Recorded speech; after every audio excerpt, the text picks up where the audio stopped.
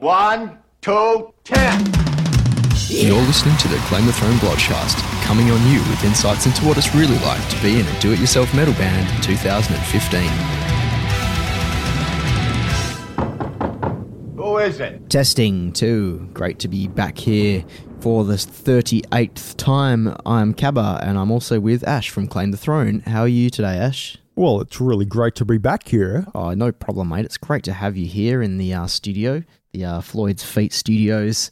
And yeah, it's just us two today, chewing the fat and chomping at the bit. So thanks again for tuning in.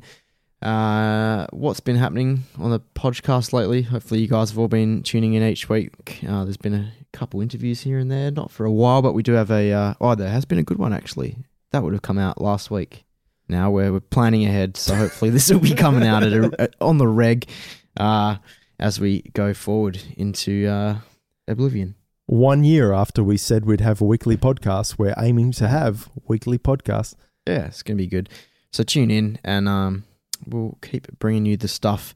Talk to us on the internets, facebook.com/claimthethrone, on Twitter, CTT_AU, or AshesAshThrone. I'm Mr. Cabba, climbing the thorns. And if you so wish, you can record a question for us at SpeakPipe on the right-hand side of the page at claimthethrone.net. If you do not, you will be listening to all messages like the one from Razor Ray himself and Stuart Miguel at Stuart's very own wedding, as recorded by Bernard Shaw, the Nard, the man himself. And it sounds a bit like this. God help Good us. evening, Ash and Cabba. Cabba and Ash. You've got Razor Ray and Razor Stew here. Or Stews McGills. Of the Razor clan. Or, McGillis. Cross Bastard Eyes of a Silent Night. Bastard Night. Here's Stu and Razor Ray from Bastard Night, and you're listening to Cabba and Ash on the Blogcast. It's easily the best Blogcast. Don't drink and drive, people. Thanks anyway, guys. But you did hear it directly from the horse's vag. So if you guys don't, go to claimthethrone.net, hover over the right-hand side of the screen and leave yourself a voice message for us to play on the show, then you'll get stuck with things like that each week. Nah, you're all right, Stu. Yeah, if you haven't heard Stu's podcast, do go to claimthethrone.net. It's only a few weeks ago, and you can find it in your podcast app and subscribe and rate and fucking leave us a review. We had a great interview last week with Dean from Primal Frost and Vital Remains. Can I say that again? Really soon. Because I'm going to edit that. Yeah, mate. We had a great podcast last week with Dean from Primal Frost. Oh, my God. Yeah, we had a good podcast last week with our friend Dean Arnold from Primal Frost and Vital Remains. That's the third time I've said Very that well word. Spoken there, Ash. Oh, Jesus Christ. The whiskeys ain't good. That's why I'm giving up drinking this week. Oh, as if. You're on the drunk scale, 1 to 10. Where are you at the moment? I'm at about episode 33. Yeah. Fuck, I'm Razor Ray out of 10 tonight. It's Mother's Day. And what else are you going to do? Yeah. How's your mum today? She's pretty good. We had a lunch at the moon, not the fucking cunt of a rock that orbits the Earth, or likewise, I don't even know how physics works. Is it physics or is it mathematics and science? It's geography. Who even knows? Yeah. No, but I had one thing called a milk steak stout. No, not a milk steak.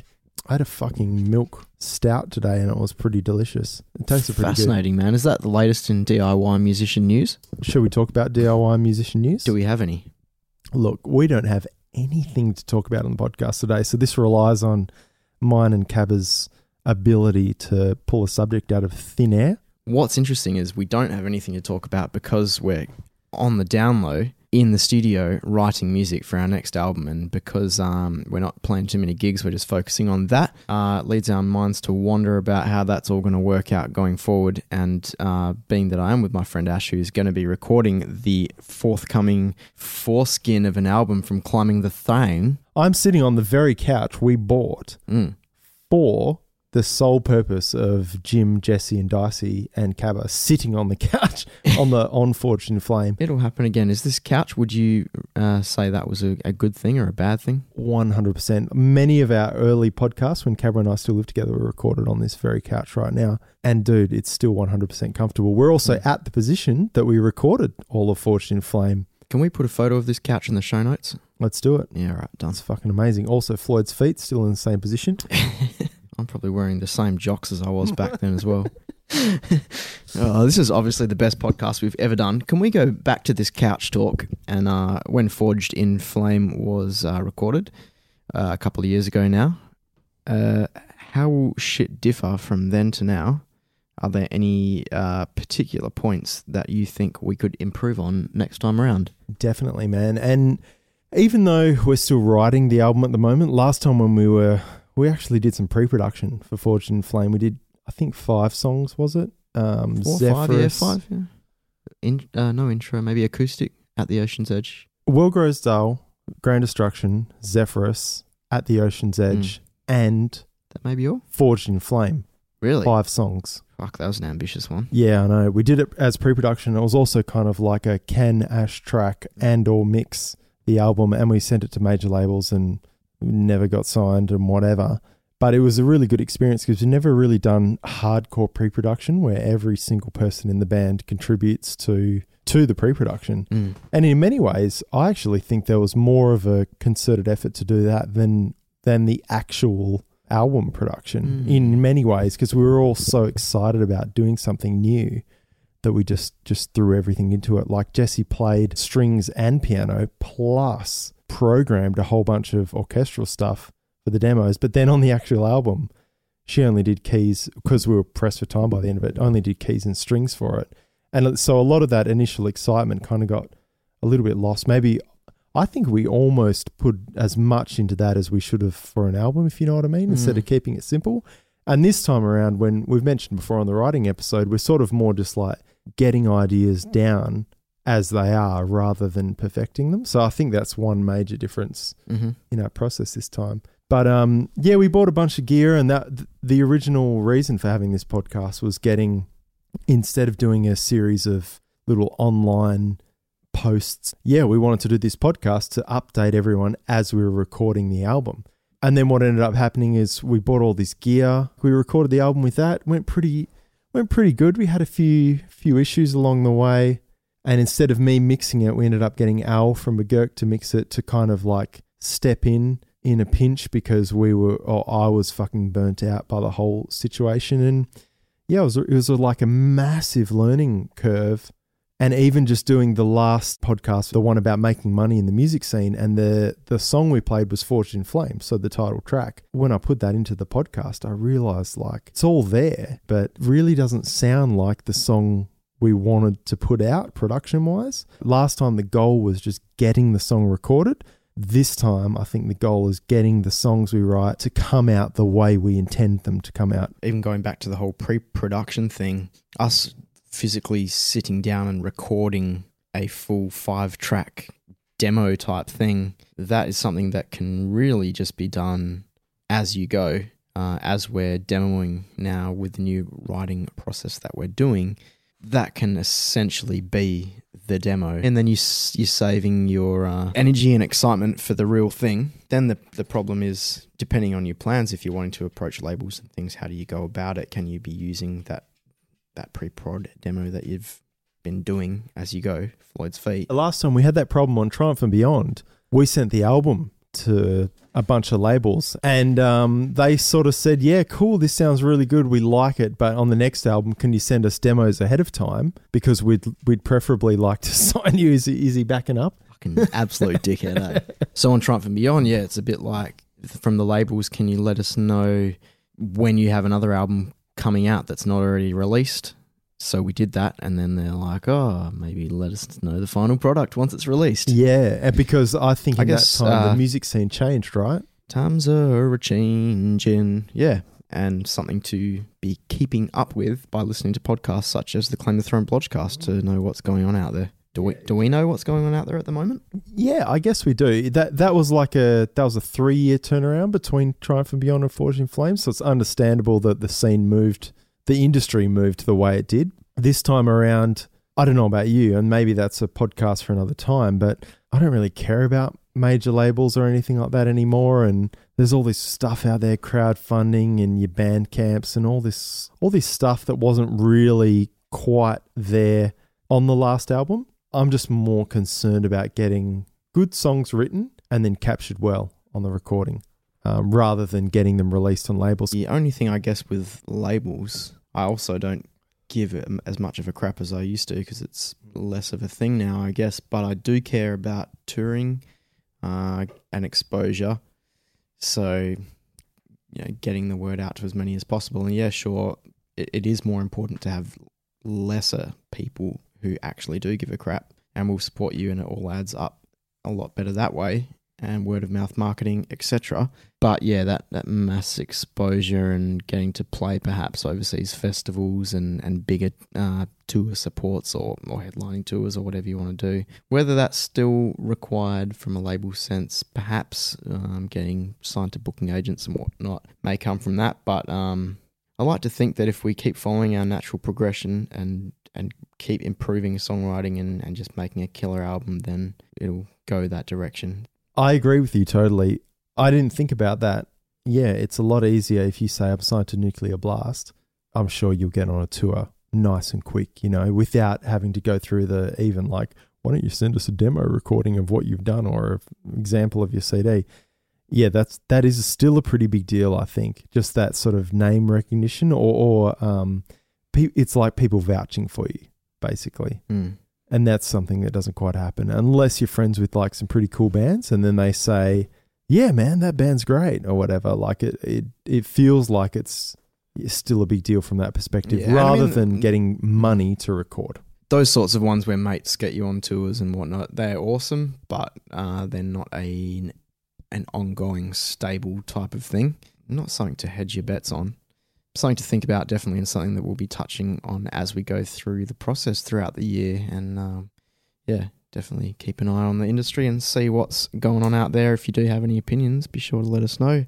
And we'll keep on chatting about it each episode and hopefully get some cool interviews this year too. And get other people's opinions on certain things. So that's step one of a new album in a way that we would do things a bit differently. What else, Ash, and why? So we bought a bunch of gear. We spent about a solid $2.5 on the last album. You're talking about I reckon Coke. About gear. Yeah, on Coca-Cola to mix with the copious Jim Beam we drank on the last one. We are a classy band. We bought last time, and for all you nerds out there, get ready to put on your glasses. Bookworm bitches, listen in. We bought a FMR, really nice preamp, really nice compressor. The preamp was a 2-channel. It had a gain knob only. It didn't have output attenuation, which meant that whatever you put into it, you can turn it up only. You can't turn it up to get some gain and then turn it down at the back end. We also bought the FMR really nice compressor, which is a stereo compressor, but it was unbalanced, which was interesting because whatever. We also bought Golden Age Pre-73, which is like a Neve clone. Bought a Roland Radial Cube to house the Pre-73 and also a classic API VP28 preamp. A Radial reamp kit, which included a J48 DI and a Radial active reamp box. We brought a Rode Classic condenser microphone, which was used for the first, I would say, 3 or 4 podcasts before we switched to dynamic mics. Was that about it that we bought? Some acoustic treatment that still to this day hasn't fucking been implemented, sitting in my room in the boxes. Yeah, right. Yep. So kids, don't worry about that shit.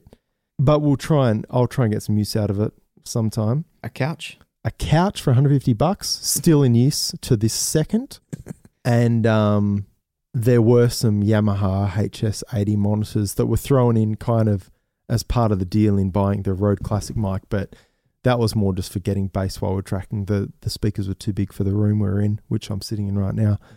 Anyway, so out of that gear, realistically, we tracked almost everything through that Golden Age Projects Pre-73 500 series preamp. Almost everything through that. Everything we used a microphone on was pretty much that Rode Classic. So all the vocals were done on that. Every instrument was DI'd through the J48. Didn't end up using the reamp box because the other thing we had was the M-Box Pro by Pro Tools, DigiDesign, Avid, whatever the fuck. And that didn't have actual line outputs to allow us to reamp. So on the day we decided to reamp, we realized that the line outs weren't at actual line level, so we couldn't reamp properly, and it fucked us over. So we used digital amps on the last album. Anyway, the one thing that sounded, in my opinion, besides the vocals through that classic microphone, the one thing that sounded good was the acoustic guitars. And that was mic'd up in mono about a foot from the 12th fret of Cabba's Maton acoustic guitar into the classic API VP28, which sounded, no kidding, exactly in the mix like it sounded like after we tracked it. So it felt like that just purely mic'd up was the tone that made the album. Everything else had to be processed. And Did we had to be plug that in fucked at any with. point? No. We also did, we did a DI track as well. And maybe that was blended at the end of the day. But man, seriously, the character of the tone that we got mic'd up was fucking gorgeous. Like it sounded so thick and full, but still nice and bright and detailed. It sounded so good. Would you be real devastated if I said on the next album I wanted to use classical guitar instead the whole time? No, I wouldn't, because we'd use the same miking and preamp that we would. Because what ended up happening, okay, so that was the Glory preamp, right? And that was one that I've still got that preamp. I sold the Golden Age. I sold the Radial Cube. I sold everything that we bought on the last album and replaced it with stuff that I'd sort of done a bunch of research on. So I sold the Rode Classic and bought 2 Chinese condenser microphones for the same money that I sold it for, which was actually, I didn't lose $1 on that microphone sale. And I bought 2 microphones in place of it. Can you believe that? Pretty crazy. Very good. We are investing in mod kits for these microphones to replace the capsules and certain parts inside there, modifications with a little bit of soldering and that kind of thing, or soldering if you're American. And that will allegedly raise it to somewhere in the ballpark of vintage fucking microphones, but it will at least be as good as the classic, and it'll be ×2, which means we can mic up your classical guitar in stereo this time. Also, a second VP28 preamp, so we can keep that thing in stereo, the whole chain. Then our vocals, we can use a condenser, but we also have a few new mics. I'm talking on one of them right now, which is the SM7B Shure microphone. Really great for rock vocals, allegedly, blah, blah, blah. We've done some stuff with it. Sounds pretty cool. Ribbon microphone that I've also modified through a new transformer in it. Sold the DI and reamp, replaced it with a really high quality Countryman Type 10 DI pedal. And on the side, got a DIY recordingequipment.com. Check it out. Got their reamp box, passive reamp box. Fucking awesome. Anyway, basically everything we had on Forged in Flame got sold, replaced with new gear that was bought based on what I felt the needs of the recording or what was lacking on the last recording, basically. And I just nerded out like fuck. Did a lot of research, backed myself up a little bit, like sort of believed in myself to be able to solder this shit together. Got what I think is like a fuckload more equipment. I remember you swinging by the J car all the time back then. Yeah, getting little, some weird little electronic shit that I did not understand. Oh yeah, capacitors, resistors, little jacks and fucking all sorts of little shit in there. Yeah, and that stuff is still all there. And it's really funny, in the new house, since I've moved out of the glory that is the Floyd's old Feet Studios. Floyd's Feet Studios, I now have just boxes of gear sitting under my desk that hasn't seen the light of day since we recorded Forged in Film. On top of that, I've of course upped my little personal home studio thing, and the combination of the two things I think is going to give us a pretty solid. We're going to do a bunch of it in that very room of yours. I've got a loft in my new house, and it's not so new anymore, but yeah, there's a loft upstairs, and I'm going to set up an actual tracking environment in there. I don't think we'll do. The only thing we won't do in there is drums and vocals, because both are just way too loud to pull off in there. Like we would have scared the neighbours last album. One very night when we did a recording of a cover of a song called Bang Bang Bang by the Rippin' Strong Boys 19, which, by the way, let's go to him now. Hey guys, the Strong Boys 19 here. and you are listening to Claim the Throne Bloodcast. Fuck, we were drunk that night and screaming our dicks off upstairs. Man, the neighbours would freak out. It So, was so loud. and that was only one song, so I can't really imagine doing an entire album's worth of vocals in a loft that probably connects to the neighbour's house or very close to. It does connect. So I don't know where we'll do the vocals yet, but I love the idea of DIing guitar and reamping later. Now we have the beauty, I'm looking at one right now, we have the beauty of the Kempers, which is awesome because I reamped using Kempers on the Suffering Rot album and it sounded fucking sweet because you've got so much tonal options. You can download like a Bogner or something weird like that, so you can download some Bogner profiles and if they sound good, they sound good. Like you can get any amp, right? Everyone's profiled everything. I would love to track the new album with actual tube guitar tone. And I've got this little 7.5 watt head at home that I'm determined to get the most fucking bitchin' guitar sound out of. And I'm working super hard with tube screamers and bad monkeys and fucking Maxon pedals, just trying to get this thing to sound amazing. But Have you played around with that tube screamer much yet? yeah, I bought a Tube Screamer TS7. I replaced the op amp in it. Didn't work after I replaced it, and I realized I didn't test if the pedal worked in the first place. And I tested with a multimeter all the shit that I put in, and it was fine. So I actually think the pedal was broken before I replaced the op amp. I had that issue when I bought this very Behringer pedal down here, and I replaced the what's it called, the patch in the back that makes it dedicated for Kemper usage, and I couldn't get it to work, and I'd already changed the patch over and wasn't sure. Then you're like, shit, what have I done? But it got it working, so it was all right. But Tip number 1, test your goddamn shit you buy off eBay before you bloody do it. So now I don't have a leg to stand on because if you look in it, I've taken out the op amp that's in there and whatever. Either way, my goals for this album is to mic up everything, which we did on the last one, but is to literally mic up every instrument we do, to run everything through nice preamps. We've already got them. We replaced them. It's all done 2 years ago, to be honest. It's all sitting under my fucking desk. 3, to do things like use room mics. So we tried to record, and go listen to Fortune in Flame and listen to The World Grows Dull.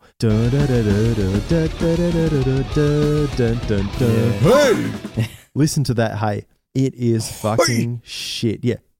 We just recorded that hey maybe 20 times, probably not that many, straight into the microphone when I realized the whole idea of like a gang vox or a group vocal or just a vocal with a bit of space around it is that you got to create distance from a microphone. So we could have tracked that into the same mic 5 times, and each take we could have just got Cabba to take one step back.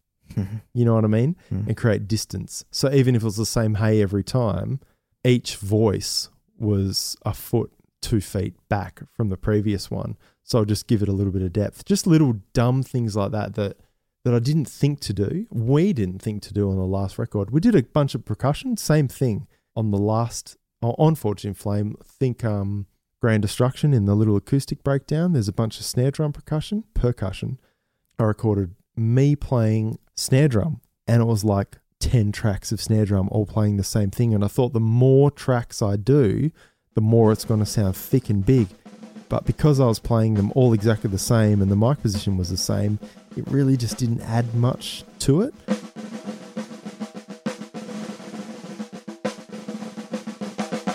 Whereas if I had multiple mics at distance or just position the mics further away each time, it would have created the illusion of space, you know?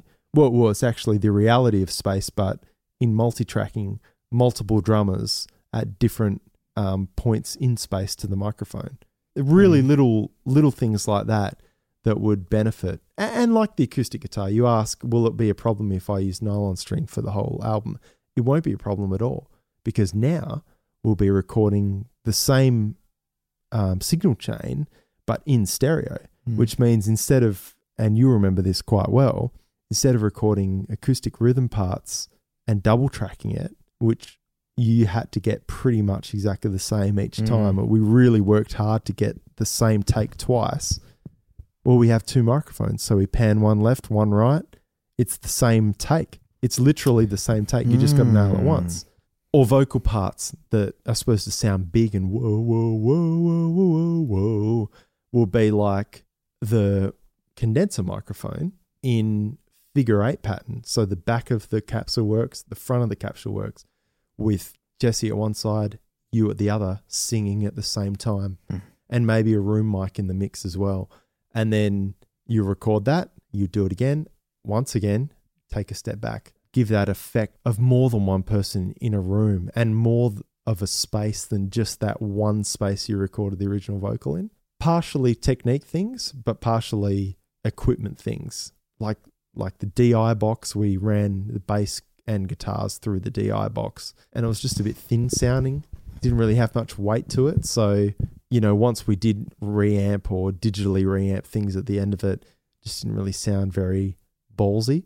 This new one has bigger headroom, and just something really simple like that can just improve, especially when you're stacking multiple guitar tracks. If each guitar track is slightly thicker than with a different DI box, then you're going to have a thicker overall tone.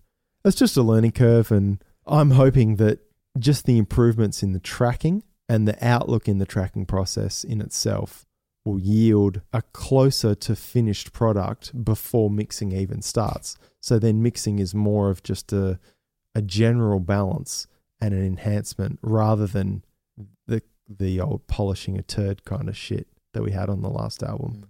I can see your eyes lighting up and your trousers stretching with all this talk. And yeah, it is a fucking privilege to have a smart little bookworm bitch like yourself in the band to do all this shit for us, because I only can understand so much of it, to be honest, as much as I do try.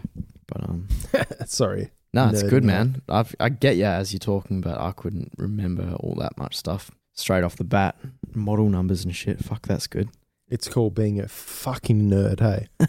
Should we finish I think so, unless there's any more little specific things you've got. When recording at home, definitely do your budgeting. And I think that if you want to buy equipment for your band or for use, you've got to really fucking know what you want out of that shit in order to make it feasible. Because on the last album, we spent that $2,500. That's great.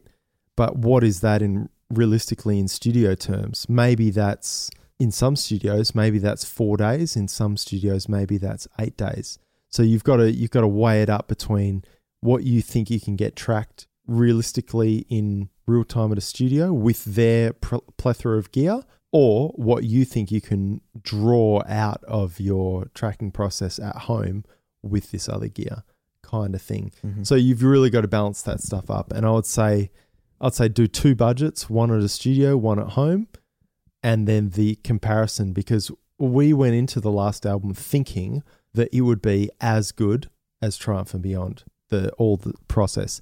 I think it worked good because the album was such a lofty thing for us to undertake, being like 70 minutes of music and blah, blah, blah, that it literally would have cost 4 times that much if we did it at a real studio. But on a general album, if you got your shit together, maybe you can bust that out at the best studio in town in fucking 6 days. Who knows? So you've got to work that out. So I would say do two budgets, one DIY, one traditional. Look at mixing.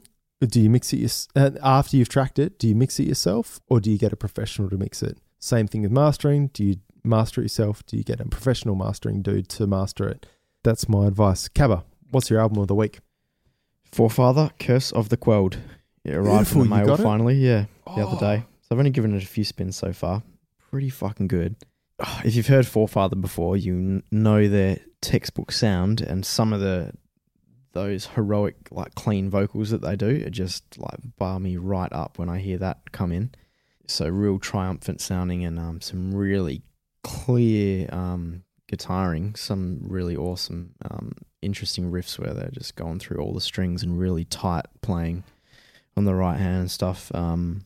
Maybe not as, there was an era that they had, like, Steadfast is my favourite album of theirs, and Ours is the Kingdom, and those eras were like, you know, getting a bit heavier and a bit more ferocious, and they were probably my favourite. So this one's not so, I wouldn't say as heavy as that stuff, but still really cool. And I like that they're sticking to what they do best. And looking forward to listening to it a lot more. Have you given that a spin yet? On the net? No, but that bars me right up just hearing about it. It's weird, man. Like the first song actually is really different for them and quite sort of darkish sounding. And then as it goes on, just some of those clean vocals are fucking good. Nice. They could do with a real drummer one day, I reckon. And to be honest, for me, Forefather is a band that I listen to, especially listen to Steadfast, then listen to Claim the Throne. It reeks of Cabba. It's one of those bands that I don't think a lot of people know about. No, I don't think a lot of people know how much influence it has on a band like Claim the Throne. Very interesting band. I enjoy them thoroughly. What about you? What's your album of the week, Ash? My album of the week is Nirvana, Nevermind. You've had Nirvana on here before. Have I? I'm pretty sure. Not In Nevermind, Utero? though. Probably In Utero, perhaps. I should think of something Nah, else. no so way. bad. That's not the idea of it. Is whatever you're listening to. I'm surprised it's not Bellacore of Stone's Reach again. Yeah, no shit. I listen to so much goddamn podcasts that I don't really get around to listening to music much, but I've been listening to Nirvana Nevermind for production inspiration, especially after doing the Cosmic Psychos DVD and finding out that the CD, the album Blokes You Can Trust, was recorded by Butch Vig around the same time that he was tracking Nirvana.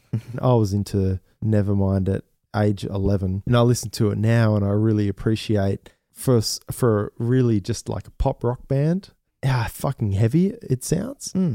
And how clear everything sounds and big. Like I really dig that, but it still sounds a little bit more underground or something, even though it's like super commercial. It just has a little bit of rawness to it in amongst all the commercial sheen. And yeah, last night I watched that Kurt Cobain documentary, Montage of Heck, which I'm going to say, I'm not going to recommend to anyone. Was good, was dark as fuck, but I don't think, as a documentary, I don't think it was actually that great.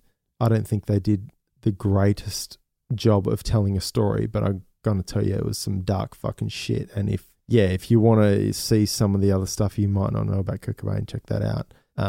But on the other hand, all of the live footage and stuff is pretty much from Live Tonight Sold Out, which I had a bootleg of in 1995 on VHS. So just go watch that instead. But yeah, anyway, Nirvana Nevermind, listen to it, just appreciate it for what it is, because if you don't like it, you can suck my cock.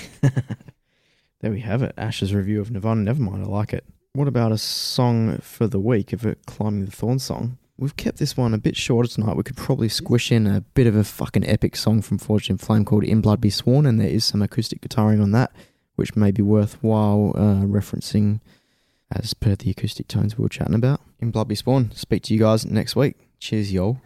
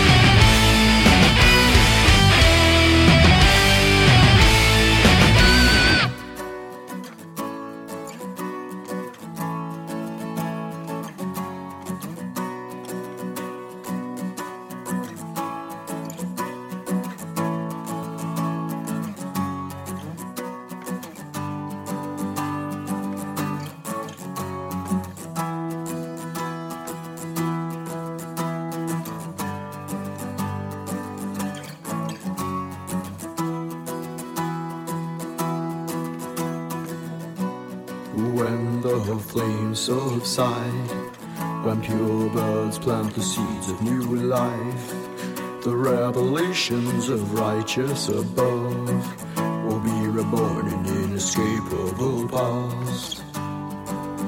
For the great day has come.